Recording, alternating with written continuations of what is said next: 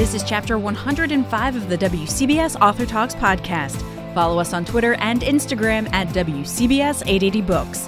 I'm Lisa Chernkovich. Coming up, a trophy wife loses the life she wanted and finds the life she's meant to have, with some bumps and laughs along the way. We discover mankind's last hope of surviving the end of the world isn't a human in the new novel from M.G. Wheaton. Plus, we learn how a long-kept secret can slowly erode a family over time. An old life ends and a new one begins in Trophy Life, the laugh-out-loud novel from Lee Geller. The story centers around Agnes Parson, a proud trophy wife and new mom who has to give up her pampered Southern California life and move across the country to the Bronx because of something her husband may or may not have done. As you can imagine, culture shock follows with some hilarious results. I'm going to let Lee, who recently swung by our studios, pick up the story from there. She gets these instructions from her husband. She packs up a used car with what little she has left, and she drives her 6-month-old across the country to the Bronx, to the Riverdale section of the Bronx, where she takes a job teaching middle school English at a boarding school for boys who've been thrown out of other boarding schools. It's that kind of school. Those are that kind of boys. And they're middle schoolers, so their crimes are different kinds of crimes. They're not high schoolers. They're getting into sort of middle school problems at a private school. They're basically rich kids who've been dumped there by their parents who don't want to deal with them anymore. And no one wants to deal with them anymore. And she has to deal with them. And this is their story. Why these particular kids and why the Bronx? I live in Riverdale, okay. First of all, and I love it. I moved there 6 years ago, and it just seems like a great place to set a story. I was looking for a place to set a campus, and I live on the same block as Mount St. Vincent. And so this school that she teaches at is this school that used to be a Catholic university but was sold to pay for some settlement, and now it's a boarding school for rich kids. So there's all this sort of iconography around, and it has some of the creepy candles here and there and mismatched buildings, and it seemed to me like a good place. And I could also walk and visit it if I needed to. Yeah. Did you have the same kind of culture shock that Agnes has when you moved to this part of the city? Yes, I did. I moved from the West Coast, like Agnes. I had lived in Santa Monica for 7 years, and then I had lived in Seattle for 7 years. And so I actually was a very happy transplant. I did not love Seattle, and I love Riverdale. Having said that, shopping for produce in Riverdale is a nightmare. And when I wrote that book, that it looks like everything has been grown in a Bronx toilet bowl, that's what it's like to go food shopping in Riverdale for the most part. There's one fabulous store, but I end up circling it for about 15 minutes looking for parking and then getting on the highway and going somewhere else. That's how unpleasant it is. For some reason, the amenities aren't there. But I love it, and I love how mixed it is and how vibrant it is. But I definitely... And the bugs. The size of the bugs, the ferocity of the bugs. Also, I do remember thinking that something was wrong with the way I was driving when I moved back to New York, because I had lived here during the college years. I had never really been a driver here because people were driving so close to me. Like, I thought they were trying to warn me that someone was in the car trying to stab me or like my lights. But really, they just all like to get very close. And also when they're talking to you, like on the West Coast, there's so much personal space. Everyone's like a foot away and no one's talking directly to you. And you can ask for help. You might not get it. Here, everyone's going to tell you what to do. They're going to tell it to you about a centimeter from your face. And often they'll spit. And but it's great. But it was, yes. So I remember having that culture shock. And there's just so much of that really comes through in the book. And I also love the fact that you both poke fun at what it's like to be a trophy wife, but you also empathize with what that lifestyle is like. I think so. Obviously I empathize with her. I mean, I love her. I spent so much time with her. I'll tell you, the difficult thing about her is that you need to feel frustrated with her at some point. She needs to be that friend who's with someone you don't like. And it was a fine line between making her so frustrating you wanted to put the book down, but she's not that, plucky heroine from the beginning. She has to get it together and come to her own senses. And so I do totally empathize with how she got in that situation, why she made the choices that she did. But yeah, it was the challenge for me was making her likable enough, because it's women's fiction after all, but not so likable that it was unbelievable. Well, I'm glad to hear you say that, because I wrote down in my notes here, I felt at times toward her what she had towards those middle school boys, that you just wanted her to wake up and realize that she's not doing herself any good. I mean, that's it, right? She says to them, you keep making mistakes. I haven't finished cleaning up your last mess before you're making another one. And that's what Beeks is her best friend is basically saying to her, like, what's what's wrong? Like, why aren't you moving on? Why aren't you walking away? And it's interesting, like, no one really likes a trophy wife. No one really likes a middle schooler. I mean, no one overestimates either. So it seemed like a pretty good fit. Not very likely, but when I was thinking about because I started with the boys. My boys were in the middle school. My house was full of 6th, 7th, and 8th grade boys. I would overhear them talking about how they almost competed to see which one was most hated by the teachers, which one was most disliked by his parents, by his sibling. It's such a time of self-loathing and awkwardness that it's hard to not to look away. And I thought, but there's so much beauty in this age. They're so raw. They're so vulnerable. They're not self-aware yet, like high schoolers. There's something about them that I wanted to write about, and my challenge was to find someone who would be almost as hard to sympathize with as they are, but yet you root for her anyway. So let's talk about toddler puffs. Let's talk about those puffs. Because they feature prominently in the book. Agnes is addicted to them, I think it's safe to say. Yeah. Now, is this something that you also really liked? I will say that I had my first kids in Santa Monica where they are completely forbidden. Like you cannot feed your child processed food. You certainly cannot feed them processed food that you could buy in any store other than these stores. It was so I didn't have them for a while. I mean, I couldn't even buy Cheerios. I had to get like the, whatever kind, the healthy, grainy, gritty kind. And I couldn't figure out why nobody wanted to eat them. And then, with one of my later kids, I tried one and I was like, this is why. This is why they're keeping it. They're fantastic. Do you have a favorite flavor? The sweet potato. The sweet potato. I'll eat sweet potato anything, but a sweet potato puff is something else. And Agnes was plum carrot, I think? Plum carrot. Maybe there was a sweet potato apple. Sometimes they do like a veggie and a fruit to sneak the veggie in, as if you have to sneak a veggie in with a puff. But yeah, I love them. So why don't you tell me what you're working on next? I am working on a book called The County Duchess, which is about this woman who moves to Dutchess County from the Upper West Side and starts to anonymously blog about the people in her fictional town of Pigkill. And the reason she moved is because her husband didn't get tenure at their unnamed, big, fancy Upper West Side university. And on the same day that he doesn't get tenure, she's 43, and she finds out that her IUD has failed. And she already has 2 teenagers, and so she moves up to the Hudson Valley, pregnant with adolescence, and is miserable and sort of housebound, and starts to secretly blog about the women in her town. And of course it takes off, it goes viral, and it's what happens when it all comes crashing down. I'm sensing a trend with these stories you like to write. It's interesting. I'm a mover. I've moved I haven't lived anywhere for longer than 8 years. I mean, I think I'm staying for right now because everybody would kill me, but I do have this thing about physical relocation and sort of what it does to you and how important I kind of think it is. But I also think I have this trend about women in situations and what they do to get themselves. I like out of them, and I like writing about women and friendships and the women, not only the friends of their lives, but the other women in their lives who may or may not be friends. That's the kind of thing that interests me. So this is another one of those. And your humor really comes through the page as well. That's good to hear. So the book we've been talking about now is Trophy Life. Lee Geller, thank you for coming by and talking to us. Thanks for having me. Scientists predict we've got about 5 billion years before the sun at the center of our solar system starts to die and ends life on Earth as we know it. But what if the timing is wrong? Like really, really wrong? Could humans be saved in time?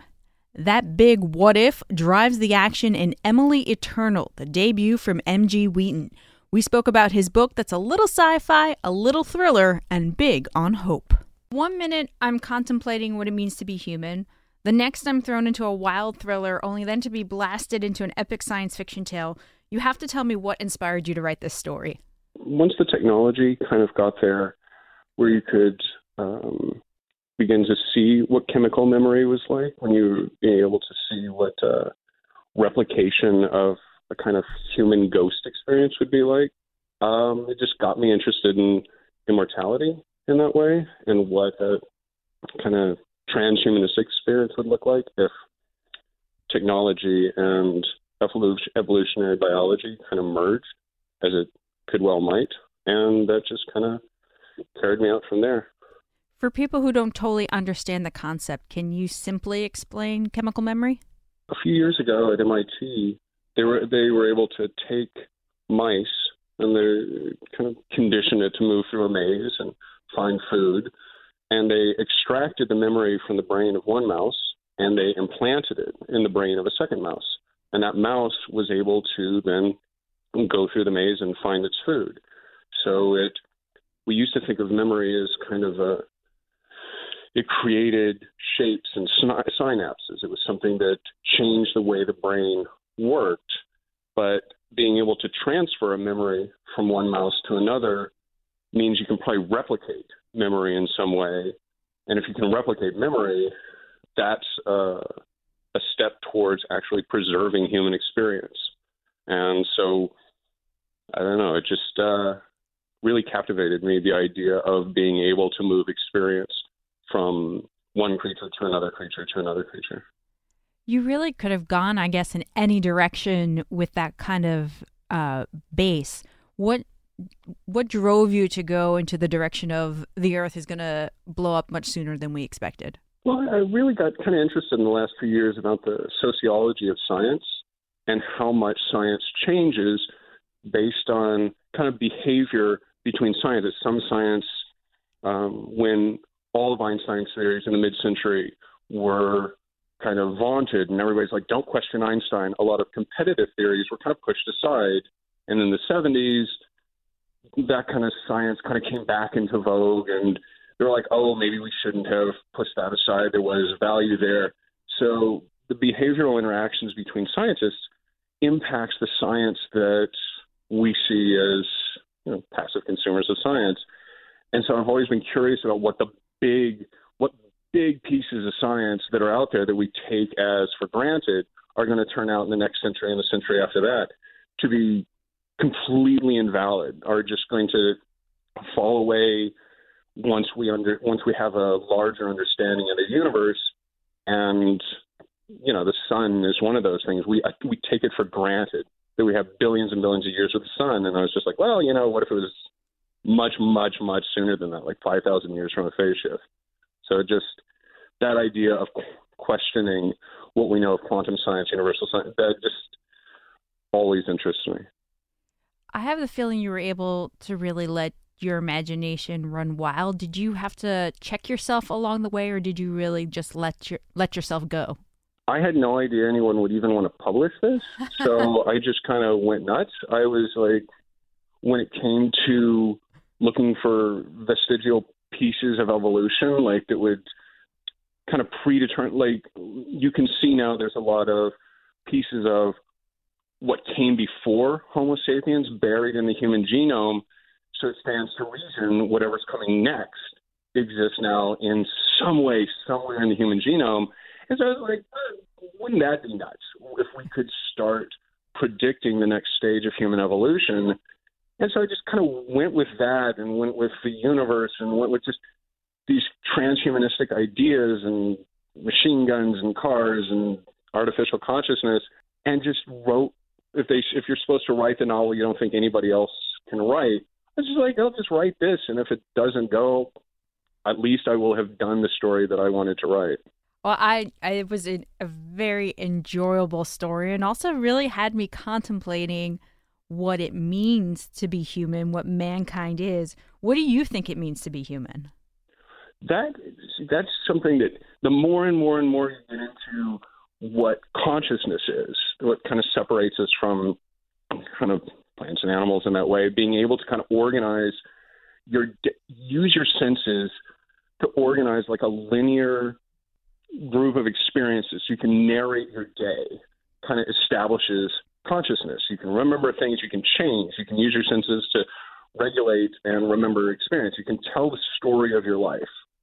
And because that's so highly individualized to every single human, I think that level, that consciousness that we're all imbued with, I think that is what makes humans so interesting, because the human mind is capable of so much, and such like everybody's individualized experience of their life is so different from everyone else's, even though their genetic code is relatively similar. So I've always been interested in that idea of consciousness, and unlike artificial intelligence, being really interested in if that could ever be replicated artificially with an artificial consciousness.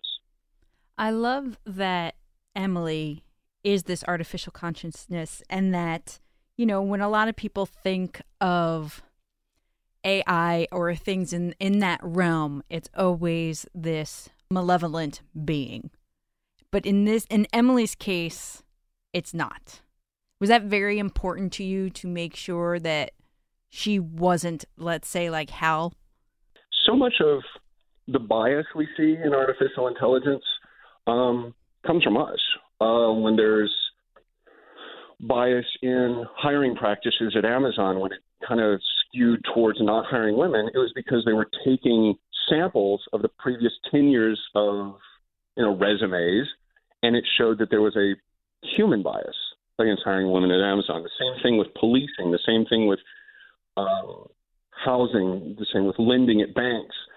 Time and time again, when you see artificial intelligence being in the real world malevolent, it's because the humans that have built it are the ones at fault. So if there was a consciousness that we were able to develop out that was able to actually have a say, that didn't have the bias, that created its own biases, but had all the information, you could really look at humans as a species, as an animal, I think they would come away with a very positive view of humanity and see the good side of mankind. I don't think they would see mankind as this negative thing. They would see a lot of experiences in the building of civilization as a negative thing, but I don't think they would see humans as an animal as a negative thing. So, have you had any sort of feedback from the scientific community? Just here and there, but it's friends, so it's always going to be kind of guarded in that way. It's always going to be that, like, oh, I really loved it, and I like that you did this. So I haven't had any objective response from any kind of scientific community. Do you think it will be well received by some, or others will just say, well, this is just obviously a complete work of fiction? I hope that they will see the parts of it, the science that I use as touchstones as it moves into fantasy, as entertaining, but it is in no way, other than kind of where it begins, there are artificial consciousnesses being worked on. There's none anywhere near the level of what Emily is, the evolutionary science, the kind of theory behind transhumanism exists, but we're nowhere near it. I hope that they would at least be amused, that they wouldn't be like infuriated the way the CDC would watch an episode of 24 and be like, this is absurd. So. And what do you hope readers take away? I don't know. I hope that they are entertained. I hope that they think it's fun. I guess mainly I hope that it's like a fairy tale. I hope they leave with a little bit of optimism of, wow, if after 100 years of stories of malevolent, if the computers knew all, they would launch a nuclear strike. It's like, no, if they really at the heart of us as an animal, as this species, I would hope that they would say, no, we are good. We do look out for each other. We are conditioned to be pack animals that look after one another. We have to be conditioned away from that in the military and policing. You have to, what we are as a base creature is pretty good. And if an artificial consciousness got a look at that, I think they'd recognize that right away. So I hope that's what the takeaway is. And finally, I just need to ask, how do you really think the world will end? Humanity, I think, will peter out. I hope that there's some evolutionary step that moves us off of the Earth. I hope that there is something that allows for exploration. I don't know if it's going to be some sort of evolutionary step where we could exist and adapt to conditions on other moons and on other planets or on asteroids or even in a vacuum. I don't really think that's going to happen. I do hope that mankind survives because I think it's worthwhile. Obviously, with climate change, you never know what humanity is going to look like 100 years from now as the planet changes and becomes inhospitable. But I hope it survives. I hope that some of the good of what mankind has brought survives. But I don't know. If it doesn't, then plant life, animal life. There is plenty of other species on this planet that would form a more peaceful ecosystem. So, well. I think what I take away from all that, it's not that it's all grim, but there is this sense of hope in your book, and I think what we've been talking about today. Yeah, I hope so. I'm optimistic. So the book is Emily Eternal, M.G. Wheaton. Thank you for taking some time and talking to us about it. Well, thank you so much. One takeaway from The Limits of the World, the new novel from Jennifer Atker, is that it doesn't matter what country you're from or what religion you practice, managing family drama and expectations is tough. In this case, the family we're talking about are immigrants from the Indian enclave of Nairobi who've kept a big secret from their American-born son. I recently spoke to Jennifer about one of the book's other themes, the idea that we all talk to each other, but don't really hear what's being said. Yeah, this is a family that is spread over continents and has moved almost one continent per generation. And as a result, the generations have completely different upbringings, starting in India and then moving to East Africa and then moving to the United States. And being Indian in origin, but having all of these different communities that they are growing up into and amongst and against, and that, I think that can't help but provide some strain. It puts some strain on a family, and to make the expectations and the languages and the means of communication different. Of course, their personalities are strikingly different too. It's not just how they grew up, but who they are as well. It's really very difficult for people to uproot themselves from maybe where their family was to kind of strike off, go on their own path and end up in another country and try to raise a new generation there. It's something that's been done for such a long time, but it never gets easy, does it? Immigration, of course, is the story of the world and the story of America, and the more we look at places that we think have been constant for a long time, the more we see that there has been tremendous movement and migration in those places as well. And I think that is always an interesting thing, that when we grow up, we tend to think of the world as just our immediate surroundings, and that's the way that the world is. But at some point, we usually go somewhere else, and depending on the circumstances and the conditions of that move, that contrast between home and away can be strikingly difficult.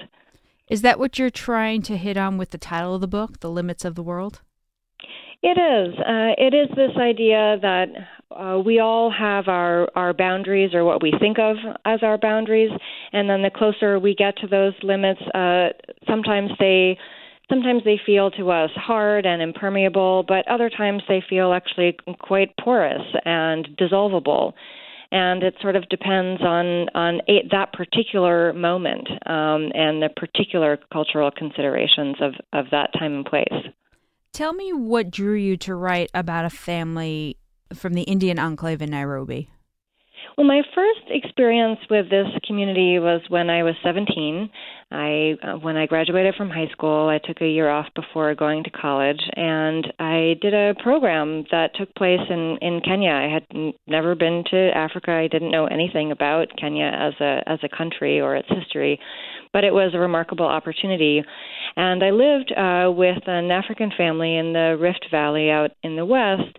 But I became in contact with the Indian community, in particular through a doctor who treated me at a time that I needed some medical attention. And so I became aware of this community then, and it really sparked my interest. And I was so curious about the history of this community.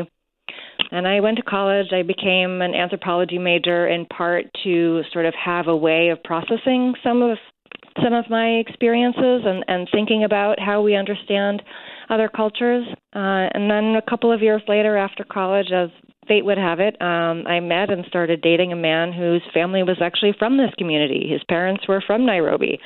And that was just too fascinating, a community and a story. And as I learned a little bit more about their experiences, I just got drawn in. It really is a small world out there. It really is. How did you make that transition from studying anthropology and these types of cultures into writing a novel about it? Well, I was always writing. Even in college while I was studying anthropology, I was taking lots of writing classes, and I had been writing since I was a kid. So I knew that I wanted creative writing to be a part of my life, and I never saw myself as an academic, and I never thought that I was going to go to graduate school in anthropology. But I did really enjoy that observational mode, and that was something that came very natural to me. And I did some documentary-style journalism, and so it was really the writing that was interesting to me. But some stories, I think, need to be fictional or are more interesting or more expansive, can be more profound if they are fictional. And given my interests, and that seemed like the natural way to go for this story. Is there any part of your own life experiences that that you've inserted into this book?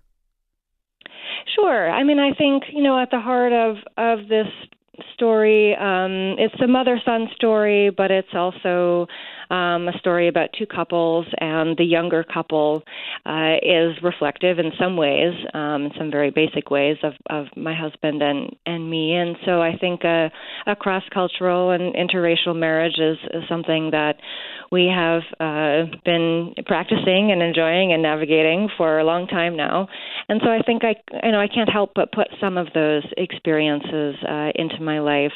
But there are 4 points of view in the book, and most of them are imagined. Even the character who is sort of demographically most like me is quite different from me.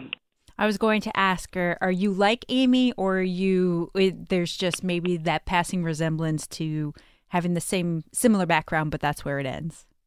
A bit similar background. I mean, Amy is from a city. She's from D.C. I grew up in rural Maine, so our backgrounds and our upbringings really are quite different. And I worked hard to make her different from me in personality. I think we share some patterns of thought, but that's true with almost all of the characters. I think that when you imagine a character, you're trying to see the world through their eyes, but a little bit of yourself creeps in with all of these characters because it's you who's imagining them. I think that may be a touch more so for Amy, but we really are quite different. I want to talk about the philosophy that's peppered throughout the book. I will admit there were times when I struggled with the argument that was going on. Why was it important to you to have that included in the book? Well, I'm sorry if you felt like you struggled too much. Not too much. Okay. A little bit of struggle is okay, I think. It made me think. How about I maybe should have said it that way. It had me really thinking very hard about what was being presented in front of me, I felt like I was back in my philosophy class in college trying to think through what was being presented. Okay, good. Well, I like that better. And I think that is an important but difficult thing for novels to do. I think it's quite hard for novels to present intellectual ideas and continue them through, and you don't want your book to feel like a lecture or some kind of academic environment. You want to be swept up in it.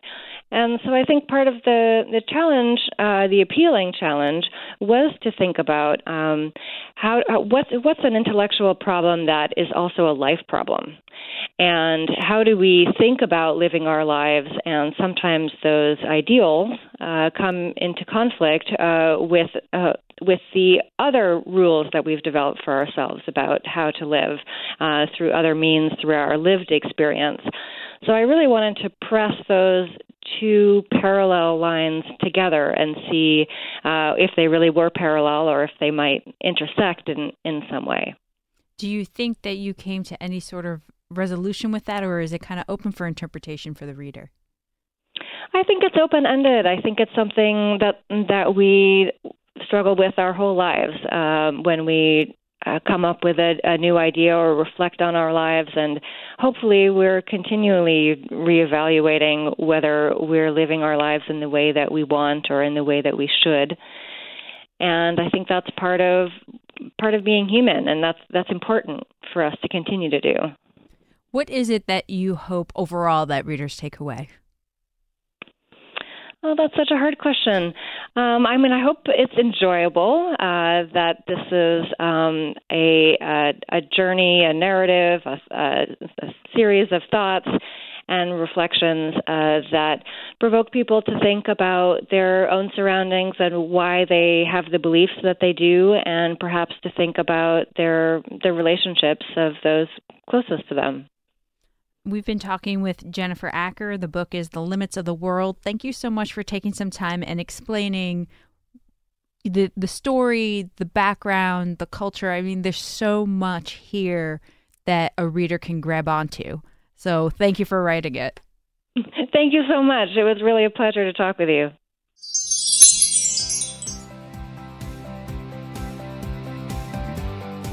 And that's where we'll close the book on this chapter. Next time, we get a toolbox full of life advice from the Mythbuster man himself, Adam Savage. He'll be coming into our studios, so keep an eye on our Twitter and Instagram feeds at WCBS 880 Books for some behind-the-scenes fun. Until then, I'm Lisa Chernkovich.